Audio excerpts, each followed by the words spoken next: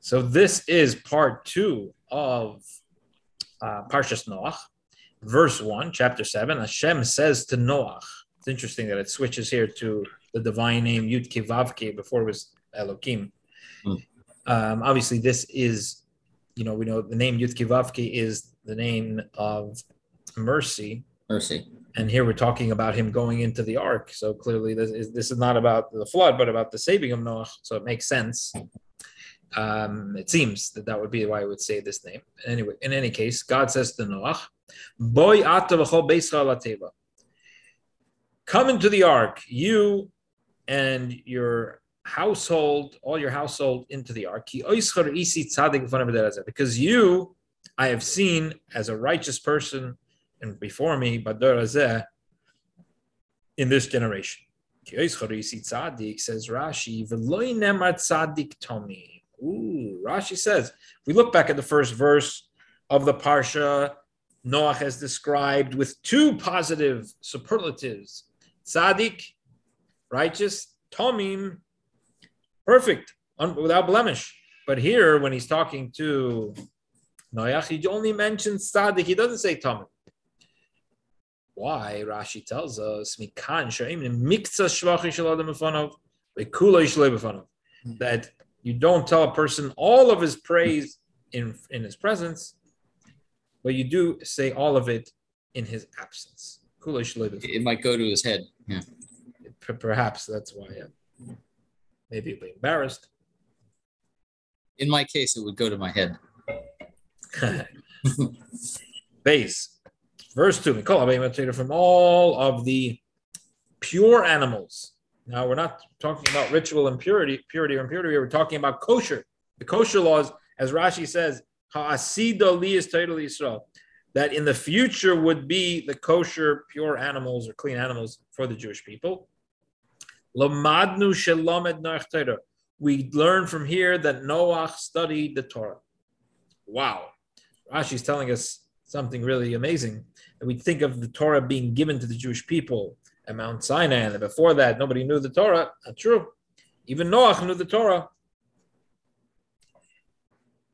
Cool. Now you could ask, and this will be a good question for our research department, how is this a proof that Noach studied the Torah? Maybe he only knew the law, maybe God only revealed to him laws of kosher. Mm-hmm. So that's a good question. Although the verse seems to imply that God didn't tell him, he knew what a kosher animal was, so perhaps that's the proof that he had studied Torah. Otherwise, how would he have known? In any case, what's the deal with these kosher animals? You shall take 7 pairs, each male and female, male and its mate, and from the animal that is not pure, meaning a non-kosher animal, shnayim. Only take 2, ish v'ishta. Interesting that in yesterday's aliyah, in the first aliyah, we only have mention of the 2. And here it introduces the idea of the 7. Okay, now what was the reason for the 7, or really 14 of the kosher animals? Rashi tells us, Kadeshi yakriv mehem korban b'tseisei, so that he would be able to offer up some as sacrifice upon leaving the ark. And the non-kosher animals are not fit for sacrifice. Now, the Talmud tells us that a person should always, in Psachim, the beginning of Tractate Psachim, the person should always try to use a clean expression. And it brings the proof from this verse here, because the verse describes the animals that are not clean, right? That even the English, it's a long way of saying it. In the Hebrew, it says, Min behema asher lo tehorahi. Now, there's a word for that are not clean in Hebrew, which is timeah. So it could have just said, Umin behema hatmeah. And with one word, it would have captured asher lo tehorahi. So it would have saved 1, 2, 3, 4. So it would have been one word instead of 4 words. And yet it goes out of its way. Why? To tell you that you should always try to avoid a negative expression. And tmeah unclean or contaminated, tameah really is contaminated, is an unclean word. It is and if you could avoid it by saying, one that is not tahor, the one that is not pure, that is a better way of saying it. It tells us how we have to be careful with our expressions that we use. Verse 3, of course, the Torah does use the word tameh in many contexts. In many verses. And the way the Rebbe explains it is that when the Torah is telling you a law, then it tells you, it doesn't mince words. It tells it like it is. This is tameh. But when it's telling a story, then it will use a more roundabout euphemism. Verse 3, also from the birds of the heavens, 7 Zachar and Nekeva. Of course, Rashi will tell us these are the kosher birds. Interesting that the verse itself doesn't state it, but Rashi says that we derive the inexplicit from the explicit. In other words, it doesn't explain regarding the birds. Torah doesn't tell you exactly is it a kosher animal, not kosher animal, but we derive from the verse that talks about the animals that is the same idea. It's to keep seed alive on the face of the earth. Because in another 7 days, I am going to reign upon the earth for 40 days and 40 nights. And I'm going to blot out all beings that I have made from upon the earth. What are these 7 days? Says Rashi. These are the 7 days of the mourning for Mishushelach, known in English as Methuselah. Hatzadik, who was righteous, God had consideration for his honor. So it sounds like the flood was supposed to begin on the day of Methuselah's death. And God postpones the flood for 7 days out of consideration for the honor of Methuselah. So there's the 7 days of his mourning. Go and calculate the years of Methuselah. You will find that they end at the time when of Noach's age, when the flood began. What is the meaning of another? It could have just said ki liyomim shiva, in 7 days. Why does it say ki liyomim oid shiva, in another 7 days? It could say for in 7 days. It says Rashi, zman achar zman, a period of time following a period of time. This period was added to the 120 years. What is the 40 days and 40 nights? Why this number? Rashi says, this is the time required for the formation of a fetus, which science discovered many, many years after Rashi and the Talmud.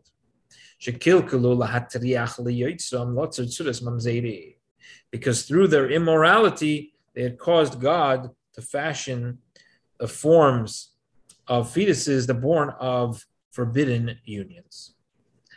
Verse 5, Noach did according to all that God had commanded him. This refers to his entrance into the ark. So yesterday we had Vayas Noach. Noach did like God commanded him. And Rashi told us that means the building of the ark. Here he uses the same expression. It can't be talking about the same thing. So what is it talking about? It's about going into the ark. God commanded to build the ark. And also commanded him to go into the ark, and he followed those directions. Verse 6, Noach was 600 years old. And the flood was Mayim al ha'aretz, there was water upon the earth. And Noach and his sons and his wife and his daughters-in-law with him came into the ark because of the waters of the Mabul. Very interesting phrase. Why did they go into the ark? Not because God told them, but because of the waters of the flood. Let's see what Rashi says about that.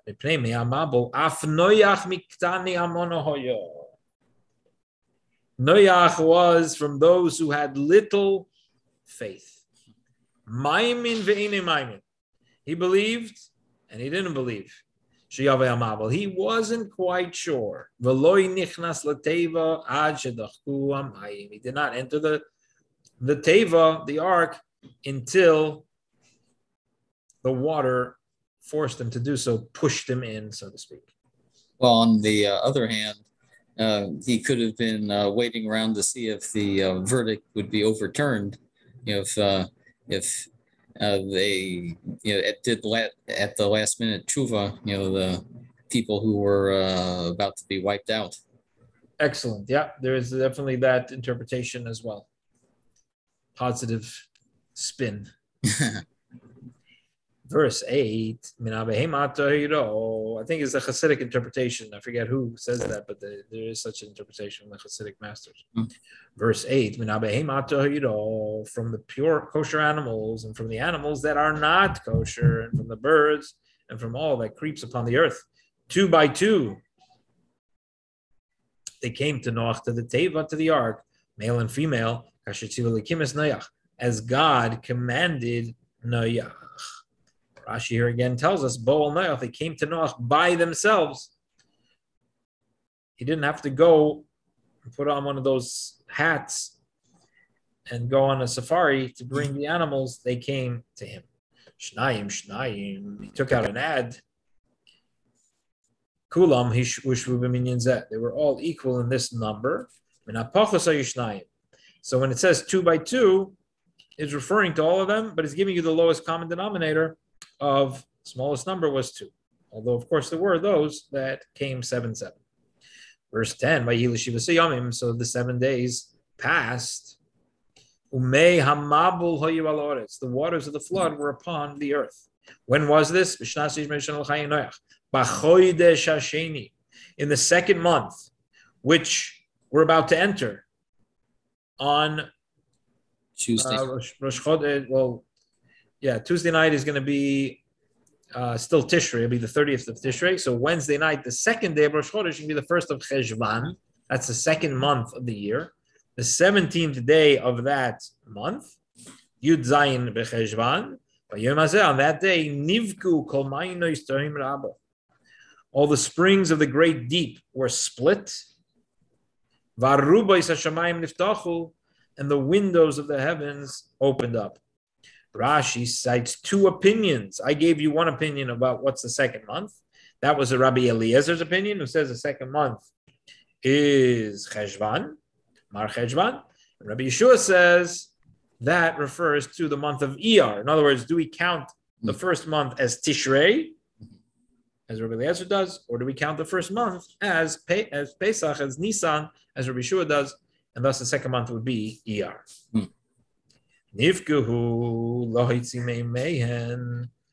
So the depths were opened to emit their waters.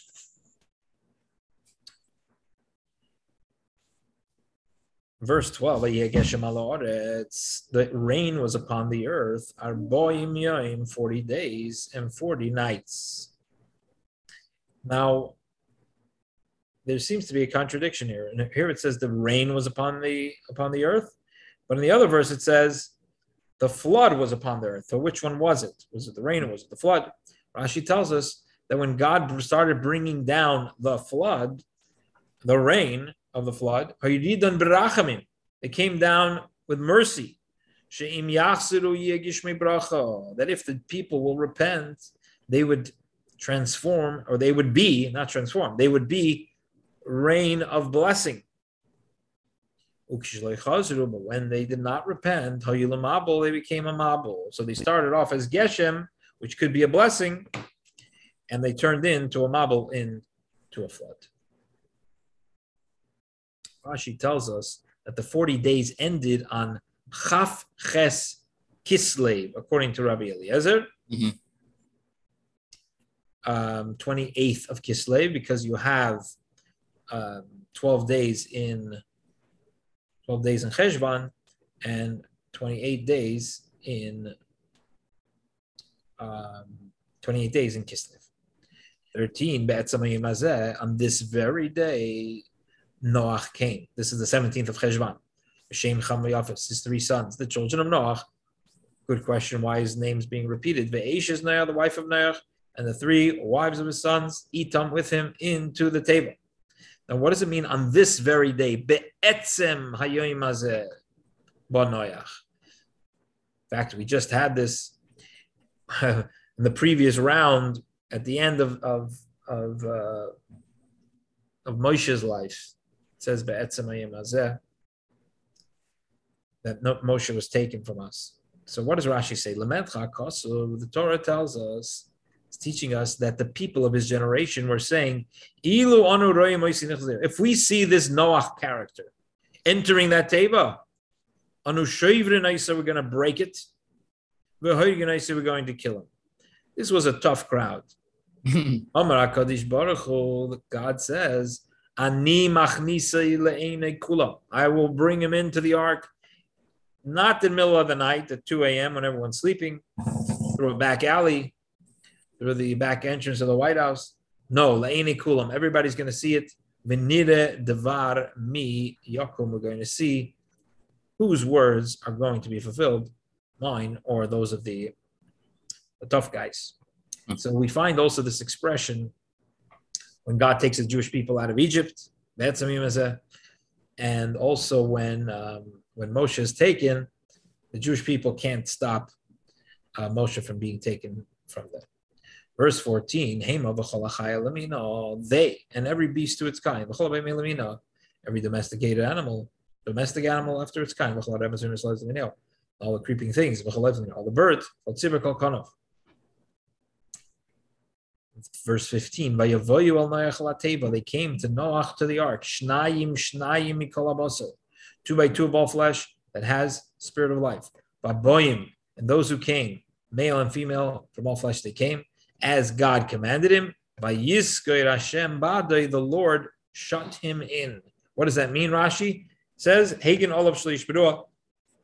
This phrase, Vayisgoy Hashem Badai, telling us that God protected him from the hoodlums, that they shouldn't break the ark. Hikifateva dubim varayas. God surrounded the ark with bears and lions, and they killed some of them, of the people who were trying to attack. So that concludes the second portion of Parshas Noach, and we'll open it up to questions and comments. So I have a question. Why did Noach's neighbors care if he was building an ark or not? They threatened to destroy the ark. They threatened to kill him. Why did they care if they didn't think that there was anything significant going on there? It was just a crazy old man building a boat. It's a great question. Hillel, what do you say? Because it's a good question. I think if they still had a little doubt, maybe it will happen. So just not to let them do it. That's what it is.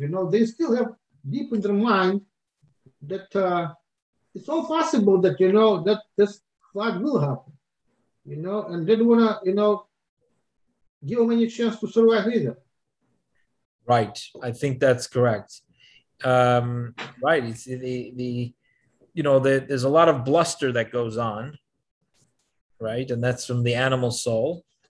Yes. And as you say, Hillel, deep down, they know it's true. They just don't want to hear it. And they don't want, if they're going down, they want him going down too. That's right. They want him going down with them. Spite. Yes. So these were not good people. It's not the type of people you wanted to hang out with. Yeah, I mean, they were already, everyone was stealing from everyone else. Right. And, I suppose if there were people who were, not stealing, then maybe they could have gotten on board too. But, it seems like everyone was stealing. So even the person whose pile of beans was stolen from him, he was stealing from, right, other people. Exactly. I'll give you a little bit of the Hasidic background on this, is that actually it's in the Midrash. The Midrash says that before the flood, the world itself was was very brute. The people were brutish. There was a lot of the strength of the world, the physical strength of the world, the potency of the world, the material world was very, very strong. People were strong. The earth was strong in how it produced. There was abundance, and the material aspect of the world was so strong that it was very hard for the soul to be heard. The spirit, it crushed the spirit. That could not crush the spirit. The spirit could not, was so weak. So the volume on the voice of the soul was so low because of the strength and dominance of the physical. And what happened with the flood, and that's why the people were acting in this way. What happened with the flood is that everything became weaker. The physical world became weaker, and the people weren't living as long anymore. You didn't have these giants and things of that nature. People just, everything calmed down. The physicality was reduced, and this enabled the soul to come to the fore. And so, in a way, it's kind of you see that after the flood, he said, now the people are going to live for 120 years. As beforehand, you see much longer lifespans, and that's what the flood is happening with the flood. Now we know the very famous interpretation of Kabbalah and Hasidus that the flood was a purification of the world, and that's hinted to in the fact that a mikvah, a ritual purification bath, has to have 40 sa'ah. That's the measure of the minimum of a mikvah is 40 sa'ah, and that's the 40 days and 40 nights is the number of corresponding to the 40 sa'ah, that there's a purification of the world. It's a new world. Just like when you go into a mikvah, you come out as a new person. A convert, for example, goes into the mikvah and comes out a Jew. Or you go into the mikvah on Erev Shabbat and you come out a new person, or Erev Yom Kippur. Some people go once a year. They come out a new person. Similarly, the world came out like a new world, and it got to start over in a new slate. It's a purification and a nullification. So, in a similar vein, when we talk about the floods in our own lives. So, also Hasidus says that what are the floods? So King Solomon says, "Mayim rabim lo yuchlu that the many rushing waters will not be able to put out the fire of our love for God." The rushing waters, this flood in our lives, this is the challenges that we face, the worries that go through our mind, depending on our stage in life. Chassidus usually talks about the worries of making a living, daigis haparnosa.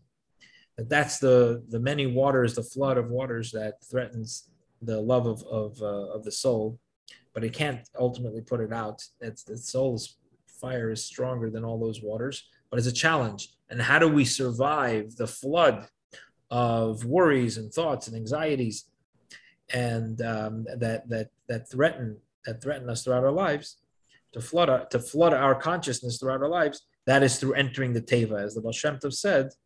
A teva means the ark. It means a box, but it also means a word. A teva is a word. Why is a teva a word?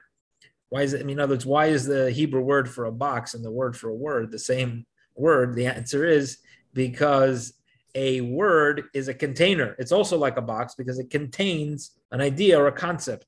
And so he said, entering the teva, entering the ark, means entering the words of Torah. When you study Torah, really enter the words, be completely focused and immersed in it. And when you pray, when you daven, immerse yourself completely in the words, and that will protect you from the floodwaters. That even when you go back and you finish with your prayers and you finish with your Torah study and you're going into the mundane world, you're going to do your business there, you're going to be protected from the flood waters, and the flood waters will lift you up, will purify you.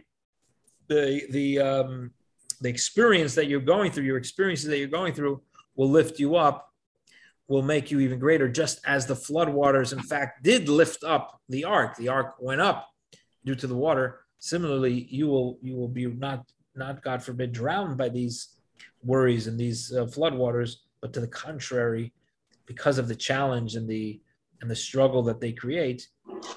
If you enter the words of the Teva, if you enter the Teva, you will be afflicted by it.